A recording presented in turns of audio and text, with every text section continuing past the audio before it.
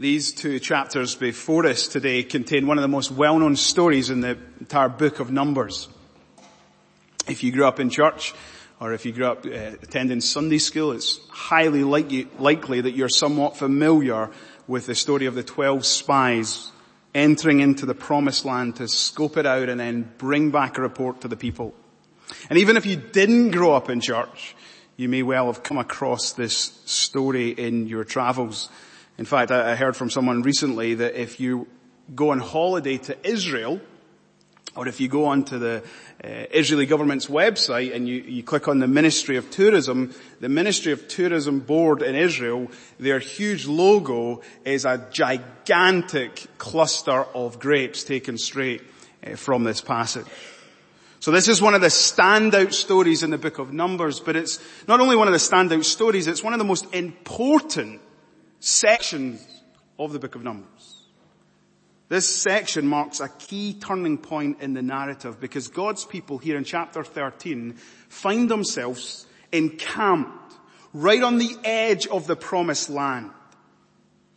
And this should have been not just a launching pad for the mission of the spies, but this should have been the launching pad for all of God's people to enter into Canaan on their conquest to inherit the land that God was giving them. In one sense, Numbers should have been a very short book. It should have ended right here. But tragically, God's people chose to rebel against him in the wilderness, to harden their hearts, to not listen to his voice. And these two chapters explain for us the unfolding events of the rest of the book where God's people, the first generation, wandered in the wilderness for 40 years and then fell to their deaths. You know, this is one of the most tragic stories, not just in the book of Numbers, but in the entire Bible. Because God's people, this generation here, they were the ones who'd been born in Egypt. They were the ones who God, by his strong and mighty arm, delivered from slavery and bondage. They were the ones who God safely led through the Red Sea. They were the ones who God brought to the Mount Sinai and there gave them the law. They were the ones who God always protected, abundantly provided for. They were the ones who God was always reassuring them with his presence and with his promises. I am giving you a land flowing with milk and honey. And yet despite experiencing God's salvation, knowing presence and promises, his provision and protection, knowing God's proven track record, unfathomably, God's people chose to rebel against him. It's hardly surprising, is it, that the writers of both the Old Testament and the Psalms and then in the New Testament hold up this story as a cautionary tale for us. Do not make the same mistake as this rebellious generation. Do not harden your hearts. If I was to summarize this passage in a single sentence, it's saying to us, as those who've experienced salvation in Christ, are we going to be a people who will go forward in faith, trusting in God and his promises? Or are we going to be a people who go backwards in unbelief? Will we go forward in faith, or will we go backward in unbelief? Now, I just want to work through these two chapters using three headings. We'll look at verses 1 through 25 under the heading 40 days of spying out the land. We'll look at verses 26 into chapter 14 and verse 10 under the heading the two reports and responses. And then finally we'll look at verses 11 to 38 of chapter 14 under the heading the intercession of Moses and the judgment of God. So let's look at the 40 days of spying out the land. Look at verses 1 and 2 with me of chapter 13. The Lord spoke to Moses saying, send men to spy out the land of Canaan, which I am giving to the people of Israel. This chapter opens with God giving his people a command through Moses. send men to spy out the land.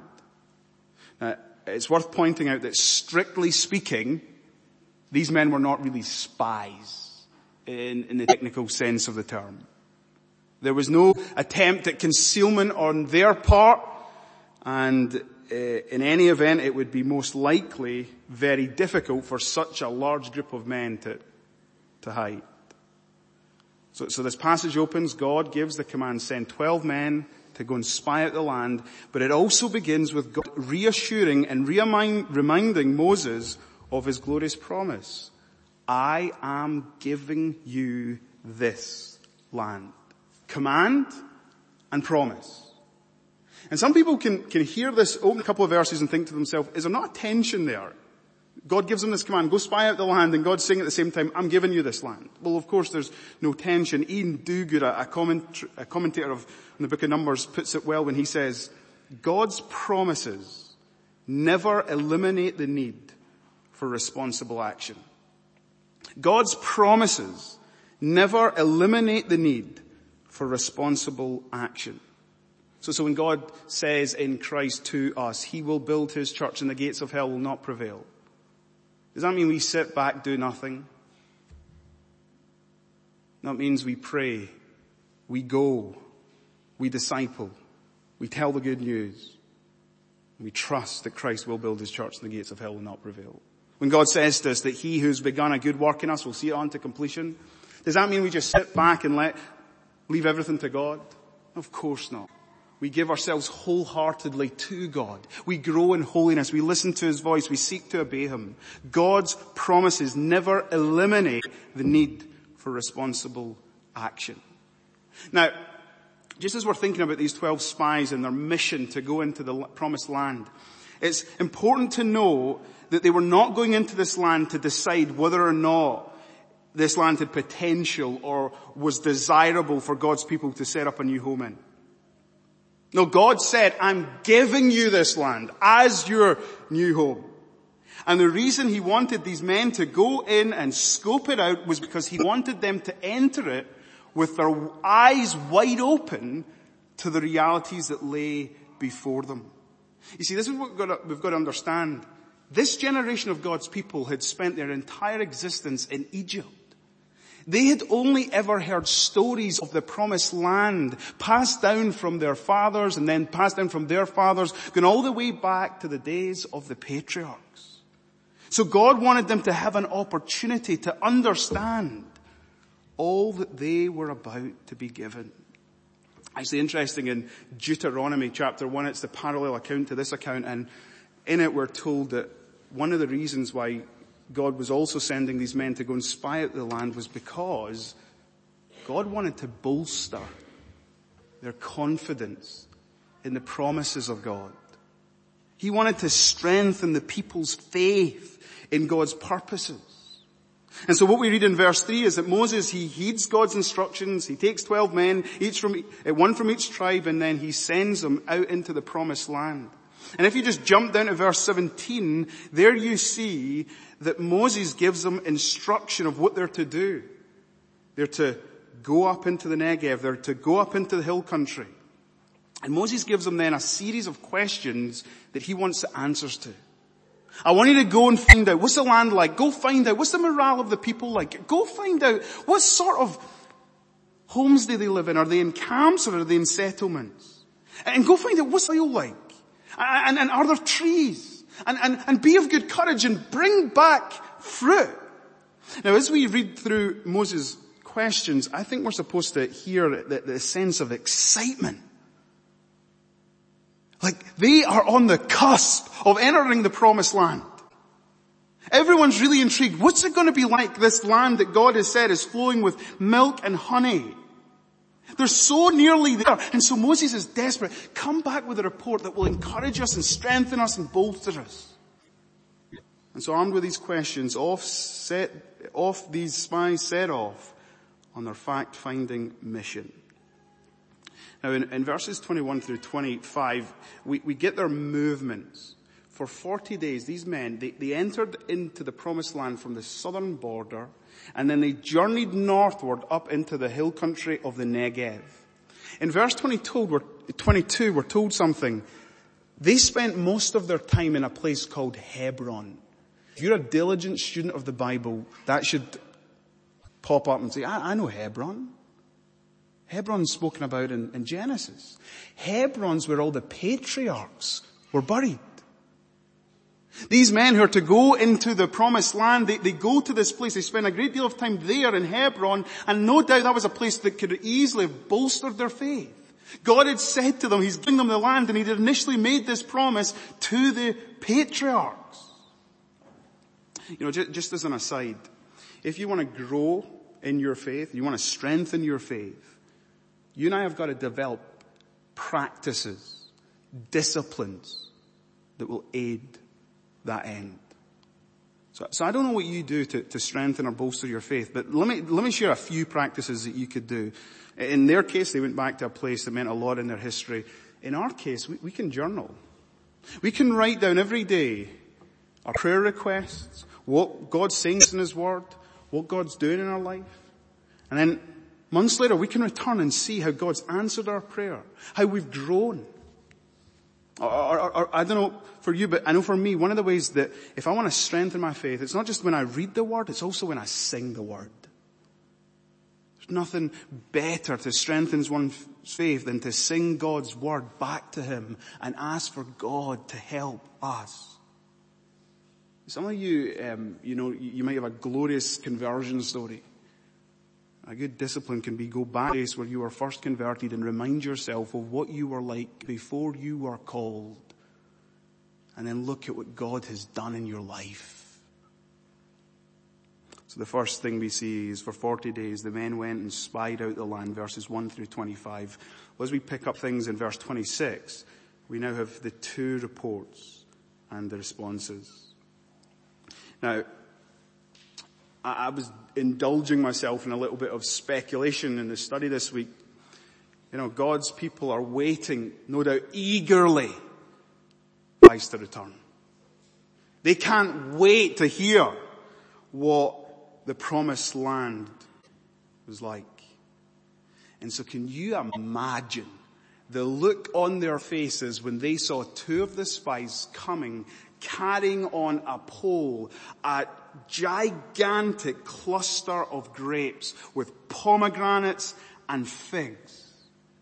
They would have been licking their lips at the mouth-watering, delicious food on display. They would have been so excited and thrilled at the prospect that their future homeland offered them more than they could have ever asked or dreamed of. Just think about it. God's people had been a nomadic people after they'd left Egypt, wandering in the desert on a daily diet of manna and quail. Now the spies come back and they say, here's what's going to be your future diet. I don't know if you know this, but in the ancient world, grapes represented fruitfulness, permanence, productivity. Grapes represented joy. Literally, there was no greater treasure for these spies to bring back than grapes. Grapes represented hope. And here they were. And then you've got the men standing up and saying in verse 27, the land is just as we've been told. The land flows with milk and honey, and this is the fruit. You can imagine the people dancing and screaming with joy. Now, up until this part, so far so good. I suspect some of God's people who are standing on, watching on, listening on, they're finding their strength, their faith rising, their excitement increasing, their anticipation of what lies ahead of them deepening. But here comes the first unexpected twist. In fact, here comes the turning point of this story. What started as an encouraging report descends into a discouraging report. I should point out that there are two reports in this section. There is what I want to call the majority report from the 10 spies, and then there is the minority report from the 2 spies, Joshua and Caleb. So let's focus first of all on the majority report. You know, in many ways, you kind of wish that they'd stopped in verse 27. But when they pick things up in verse 28, that dreaded word comes. However. The people who dwell in the land are strong, and the cities are fortified and very large. You know, it is an absolute disaster, spiritually speaking, when you put a but or however and you lay it against one of the promises of God. Some of you know the retired Northern Irish Reformed Presbyterian minister Ted Donnelly. Well, in this passage he once remarked, how many spiritual undertakings have been murdered by that word, however. However, the people who dwell in the land are strong. Their cities are fortified. Jump down to verse 31. We're not able to go up against the people, for they are stronger than we are. Then in verse 32, halfway through, the land through which we have gone to spy out, it is a land that it devours its inhabitants. And all the people that we saw in it are of a great height. And there we saw the Nephilim, and we seemed to ourselves like grasshoppers. One minute they're extolling and regaling the people with just how the land is flowing with milk and honey. It's filled with fruit. The next minute they're saying, well, hold on a minute guys. The land is filled with people who are strong and mighty. It's interesting. In verse 32, it's called a bad report that they give. It's bad for two reasons. Bad because of the consequences of what they say. It now sows the seeds of both doubt and rebellion in the hearts and minds of God's people.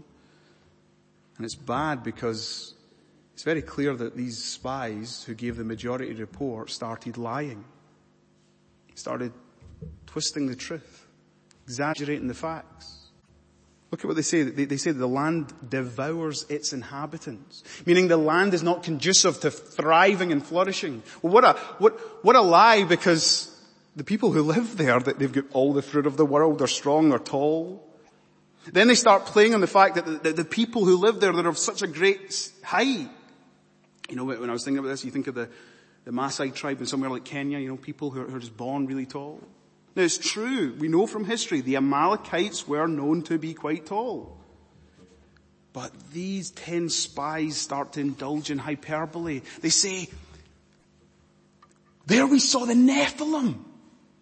Now if you know the Nephilim, Genesis chapter 6, they were the great men of renown, the great giants, the fearsome warriors. These men weren't Nephilim that they saw.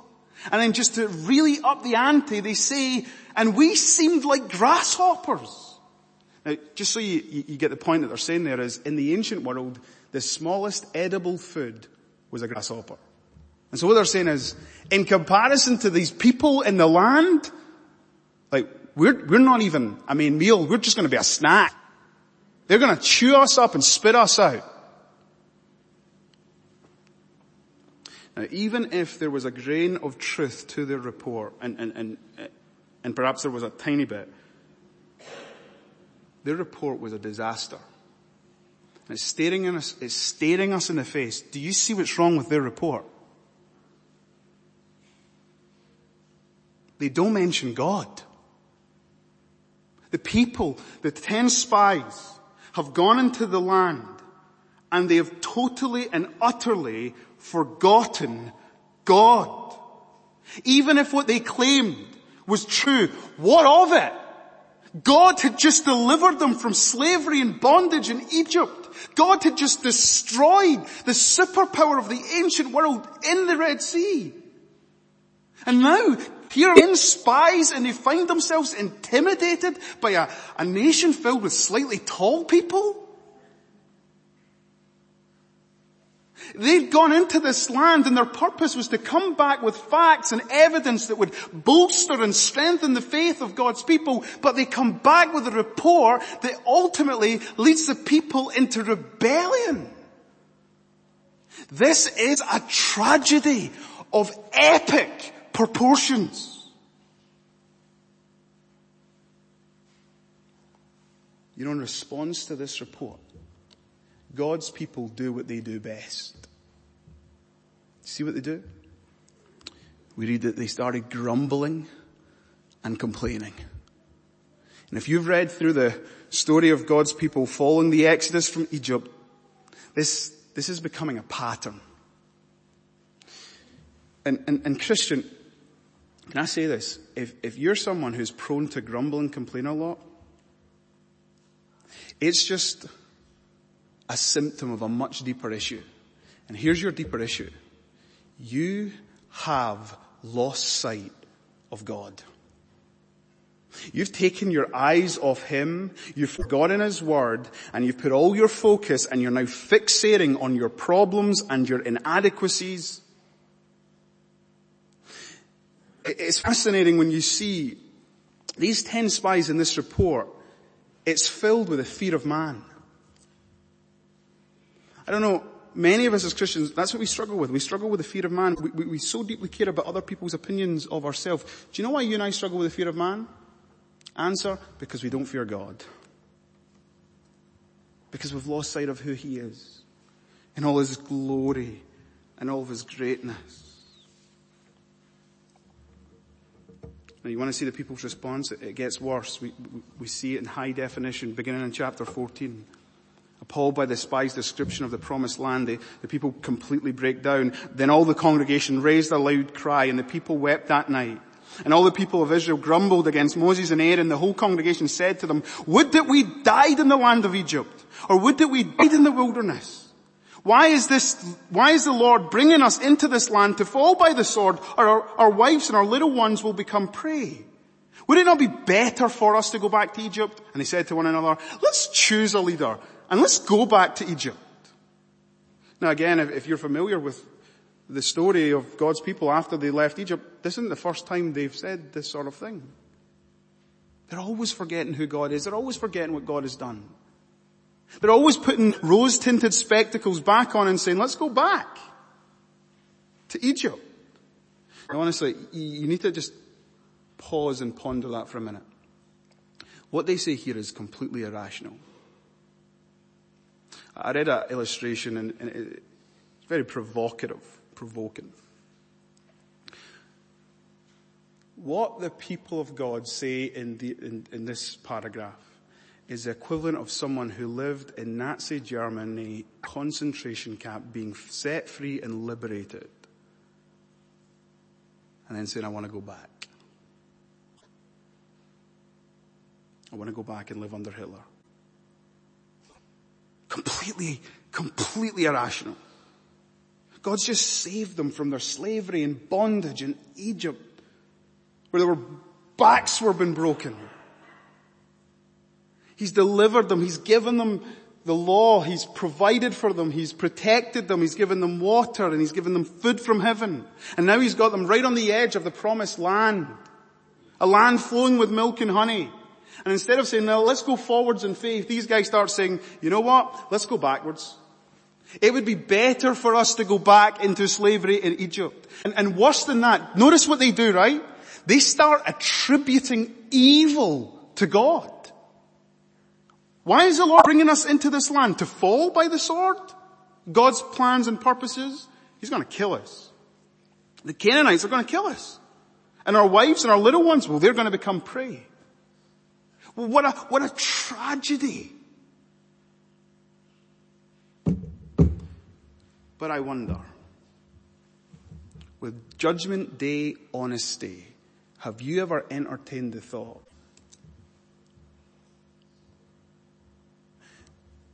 maybe I should just go back to living my old life? You know, the Christian life is tiring, it's hard. Have you ever entertained the thought, maybe it'd be better for me to go back to my old life and not to go forward in this new life that God has given me? Because if you have, you can totally relate to God's people here. But what they do is scandalous. They spurn God's salvation. They want to reverse the Exodus. They want to overthrow the leadership. And in verse 10 we're told it's so bad that they even want to stone Joshua and Caleb. These men who bring the minority report, and they cannot stand it. In fact, let's just very quickly look at the minority report. If you look at verse 30 of chapter 13, here's Caleb's words. he says to the people, let us go up at once and occupy it, for we are able to overcome it. Now, if you know God's promise given to us, reiterated all the way through the book of Exodus, you'll know that in chapter 3, God has said to his people, you are going to go and you are going to occupy the land. And so when Caleb speaks to the people here, he pulls on that language and he reminds the people of the promise that God had made to them. He says, let's go. Let's occupy the land that God is giving us. And you know what he's trying to do? He's trying to be faithful to the purpose for which he was sent into the promised land. He was trying to rekindle and bolster the faith of God's people. And then if you jump across to chapter 14 and look at verses 6 through 9, Joshua and Caleb, who were among those who spied out the land, they tore their clothes. They said to all the congregation of the people, the land which we passed through to spy out is an exceedingly good land. Now there you go. The majority report stated the land will devour you. Here's the minority report. We saw the exact same sights. We saw the exact same things. The land to which God is giving us is exceedingly good. And then notice what Caleb and Joshua say. If the Lord delights in us, he will bring us into this land and give it to us, land that flows with milk and honey. Only do not rebel against the Lord, and do not fear the people of the land, for they are bread for us. Now, if you've heard what the people have said, they've just said, we're like grasshoppers, we're like this small, tiny food that could just be spat out. Well, Caleb and Joshua said, these people, we don't need to fear them. They'll be like lunch for us. Bread. They're up for the taking. Their protection is removed from them, and the Lord is with us. Do not fear them. Here's what makes the difference between the majority report and the minority report. In the minority report, they do not leave God out of the equation. In fact, it's fascinating. You know where the but is placed? In their report? Not but and the people are strong and we're afraid. But if the Lord delights in us, he'll give us this land. Here's the but. If God delights in us, if we seek to live in faith and obedience to him, he will give us what he has said he is giving us. You want to know, one of the motivations for all of our lives should be, we should seek to live lives that please God. God is most glorified in us when we're most satisfied in him. We should be so delighted with who God is that we seek to delight him in all that we do. And that's Caleb and Joshua here. And do you know what I love about Caleb and Joshua is that they don't have a fear of man problem. They're freed from the fear of man. And it's because their eyes are wide open to God. And they know that God's presence goes with them. And they think God's power. And they trust in God's protection. This passage continues to ask us, will we go forward in faith or backward in unbelief? Well, if you listen to Joshua and Caleb, you would go forward in faith. But tragically, their words fall on deaf ears. And so we come to the final point, and very briefly, we have the intercession of Moses and the judgment of God. Do you know the tragedy of this story?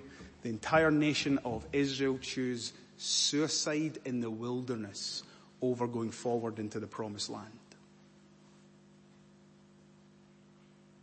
It truly is a tragedy of epic proportions. It's so tragic it was engraved in the consciences and the minds of God's people for every generation after that they kept on saying, let's never be like the rebellious generation.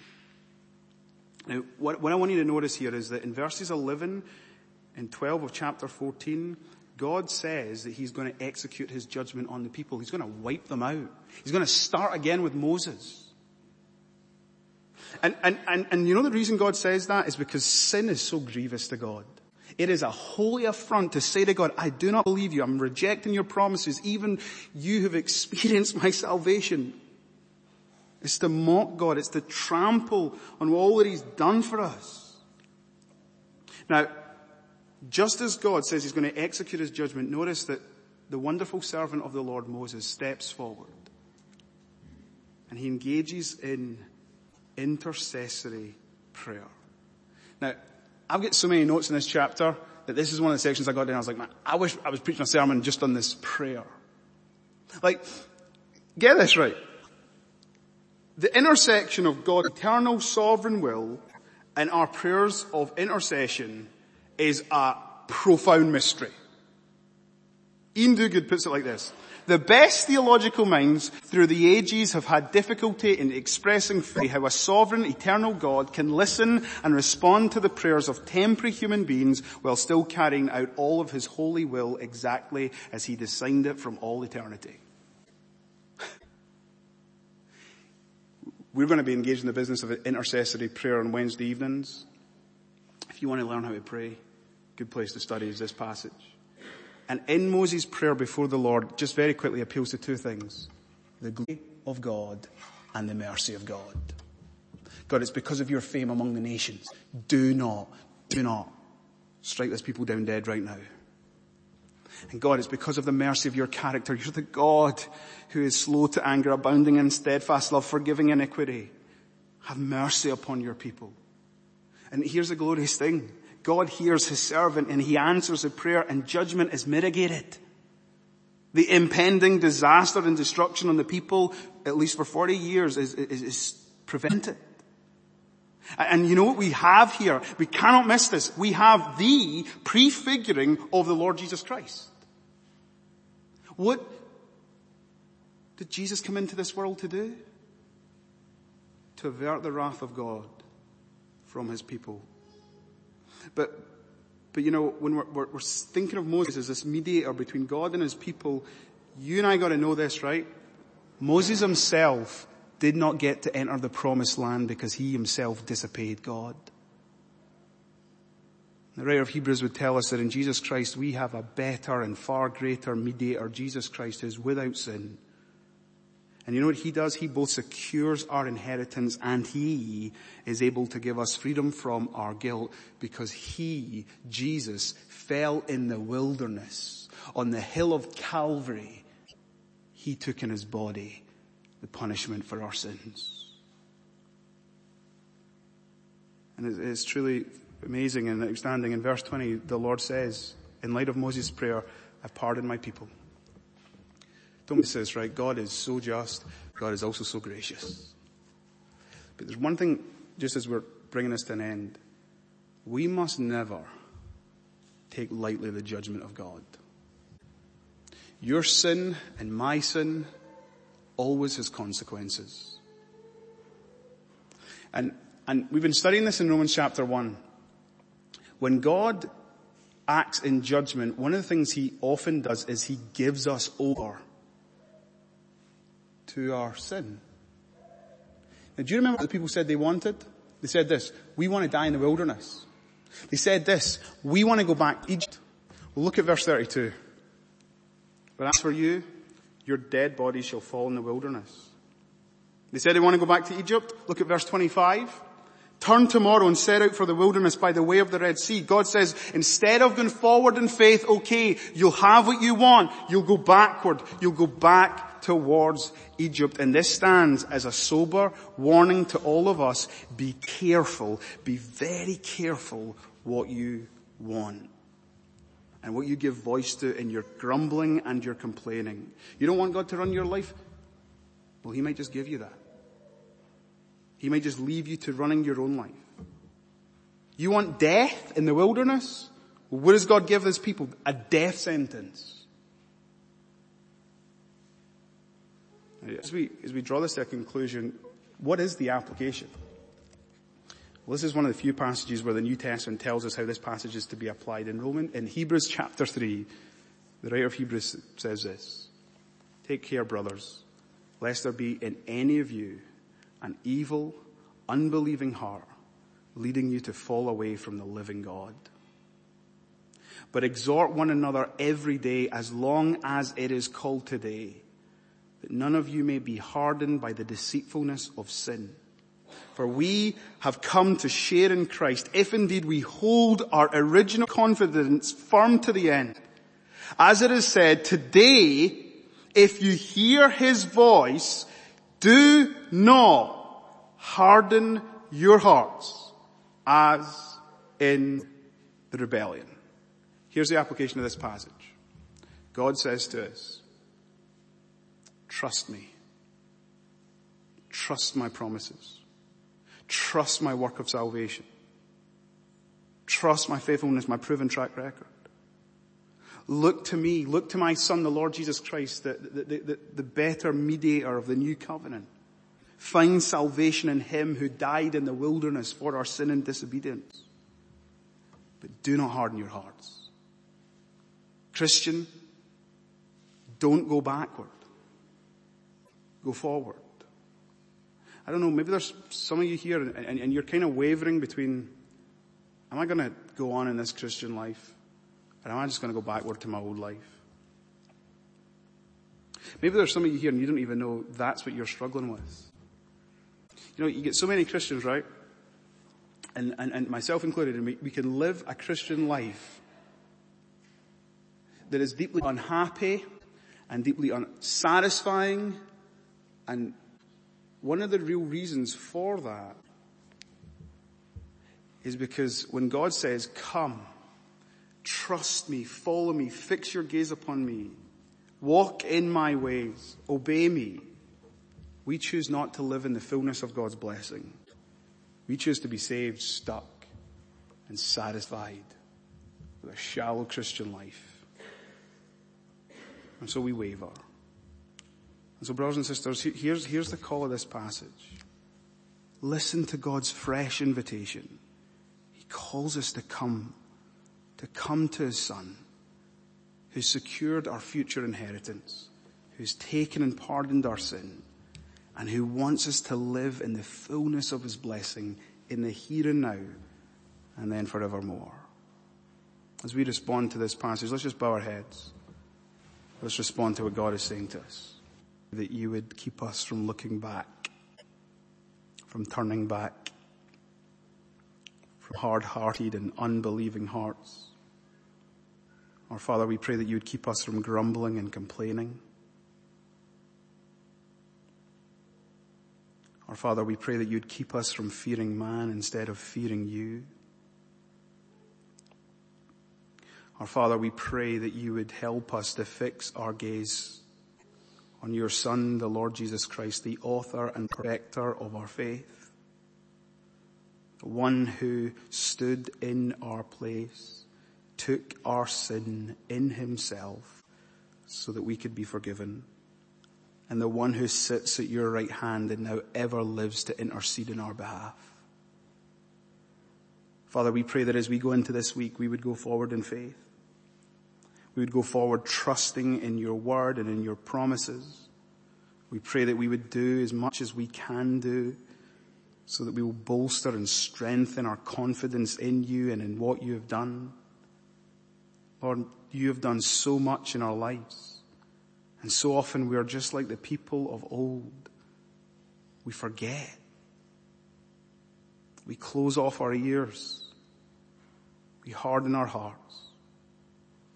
And God, we would pray that as a church family, as it's still called today, that we would encourage one another, that we would build one another up, that we would do all that we can do so that we might not be hardened by the deceitfulness of sin, but might enjoy the reality of living for you and living out your purposes. Father, as we go into this new week, we pray that we would live lives not marked by lukewarm, half-hearted Christianity, but we would live lives bolstered by the fact that we can look back to what you've done in your Son for us. We can look forward with the promise that you're taking us into the new creation where there will be no more sin, suffering, death, or hell for us. And we can live in light of those two realities with a living hope here in the present. God, we pray that we would go forward in faith and not backward in unbelief. For we ask this for your glory's sake and because you're a God of steadfast and unfailing love. In Jesus' name, amen.